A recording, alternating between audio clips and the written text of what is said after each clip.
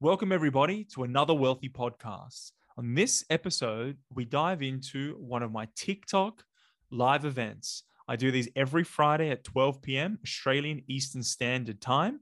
If you have the time and you're available, we'd love to see you at one of those live events where I can answer some of your questions too. Enjoy the episode. Look, let's jump straight into it. Today, we're going to be talking about the next property boom and where we see it coming from and the big changes that we're seeing to the migration laws. It's being called the biggest changes in migration since World War II, which is significant. Now, just recently we had a jobs summit, and at that summit, the Labor government was talking to a bunch of the ministers and government bodies and also businesses, and was talking about some of the changes they want to make to migration laws. Now, for me, there are a few key things that really stood out. The first one being they want to increase the cap that was on the international migration. They're increasing it by about 30,000 people per annum. So now we're going to be accepting 195,000 migrants per annum. Nearly 200,000 people are going to come into the country every single year. This is coming off a lull because of COVID, and it's going to have a significant impact on certainly rental prices in the short term, but then property prices in the long term. That's not the only change that they're going to be happening. There's a few others. What they're also talking about doing is allowing states and territories to nominate what they have as far as skill shortages. So if a state has a skill shortage, they're allowing for the state or territory to nominate that they need more nurses, more engineers, more industrial designers, whatever it is, doctors, to come into their state and allow for fast tracking of visas into those states. And the other thing that I found very interesting is we currently have a backlog of about 900,000 migrants that are waiting to get their residencies in Australia.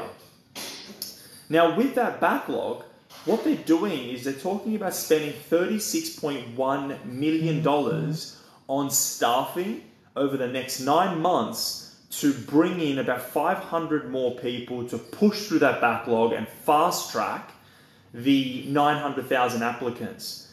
So there's 900,000 people just waiting, nearly 1 million people trying to get into the country to have their visas approved. Once they get their permanent residency, it makes it easier for them to purchase real estate, get lending, and that is going to put a lot of pressure on the property market. Now, another topic that the government was talking about is they want to make it cheaper, streamline the process, and make it easier for migrants to get their permanent residency, to come into the country and to stay. The government's essentially shifting their focus from temporary visas to permanent visas, which is a really, really big change from the previous governments. This shift in making it streamlined, making it simpler, easier, cheaper, increasing the cap from 165,000 to 195,000, and allowing territories and states to nominate the skill shortages that they have, are all really big booms or changes to the migrant market, which is going to encourage hundreds of thousands of people to come into our country over the next 5 years. One of the other big things that I saw that was really interesting to me were the changes they're making to the international students. Now, international students, what they want to do is increase, one, the marketing spend in different countries, increase the marketing spend so that they can get more students into the country.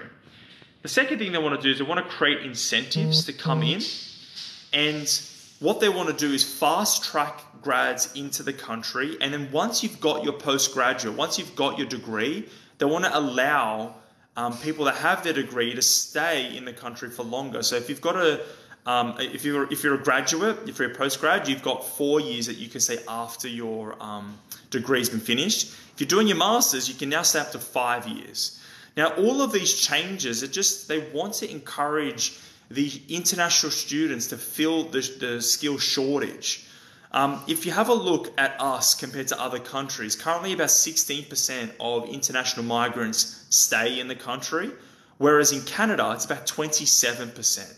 So there is obviously a huge opportunity for international students to come in, become permanent, to stay in the country and become permanent residents, and for the current skill shortage to be filled by migrants. This is a tremendous opportunity, and why I say we're going to see a property boom over the next 5 years is because of all these international students that are getting their visas, getting high-paid jobs, and then becoming permanent residents, and then also allowing for nearly 1 million people that are in backlog to push into the country, work, create an income, establish families. They're currently renting, but soon they're going to be able to buy.